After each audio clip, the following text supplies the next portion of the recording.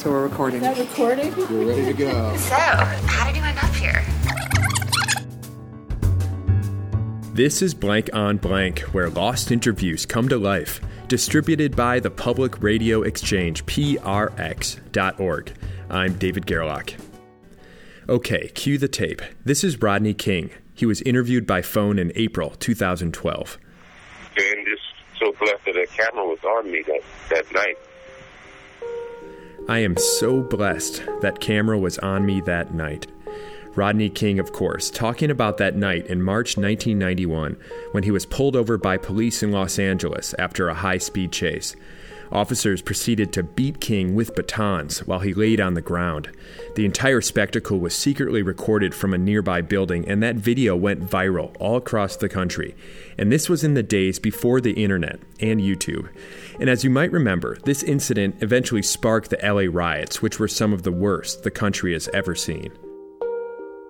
Rodney King was not a person that many people had interviewed. Bobby Booker is a senior lifestyle reporter for the Philadelphia Tribune. It's the oldest continuously published African-American newspaper in the country, and she spoke with Rodney King when he was promoting his autobiography. It turned out to be one of the last interviews that he ever did.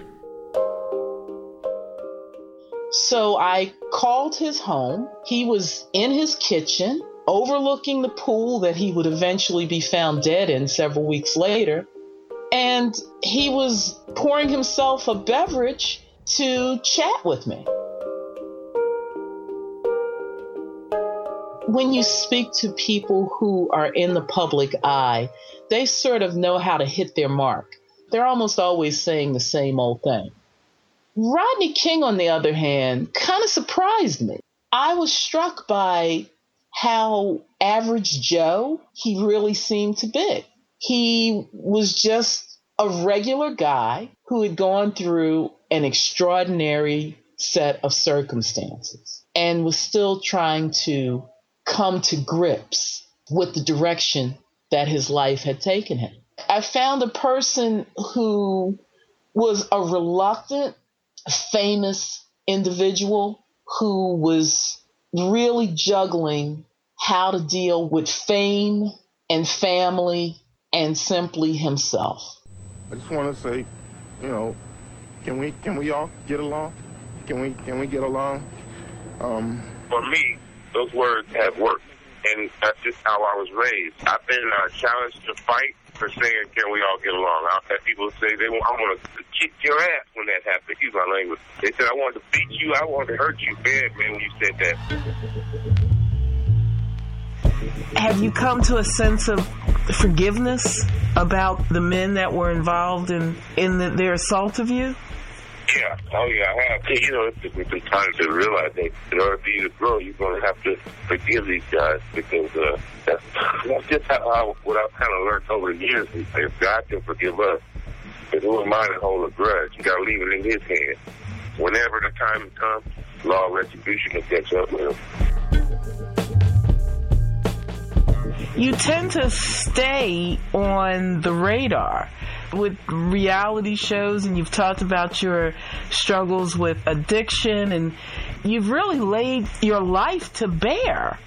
So what's coming up next after the book? Well, I just really appreciate being an American Negro, and I know the struggle that the American Negro has went through over the years to be here still alive. And I can look back and see the events that had occurred before me and that had occurred after my situation.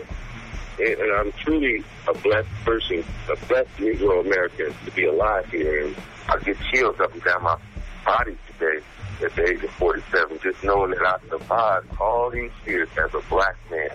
And I know I haven't been an angel over the years and everything, but I ain't been the worst person either.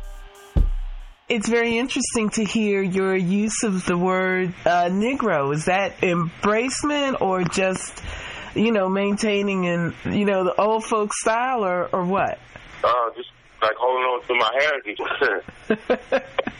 Holding on to my heritage. And the first way I know how, as Negro American, a lot of work went into that. There's a lot of pain and life-taking time that went on over the years. That's on my birth certificate. So I'd like to hang on to that one. African American is cool, but I like my Negro American because of the work, the marches, the deaths, the whipping, the release of slavery.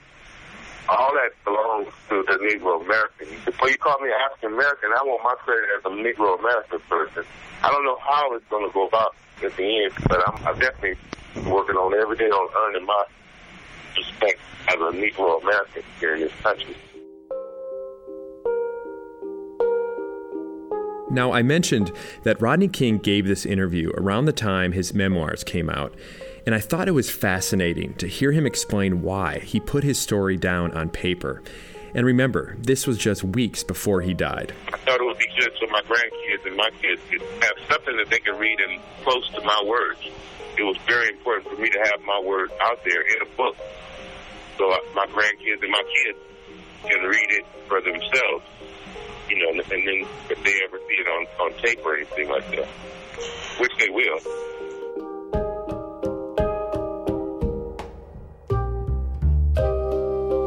Special thanks to Bobby Booker for bringing us this interview. Read all of her work at thephillytrib.com.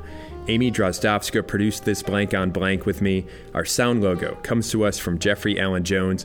And for all the journalists listening, we want to hear your lost interviews. So drop us a line to interviews@blankonblank.org.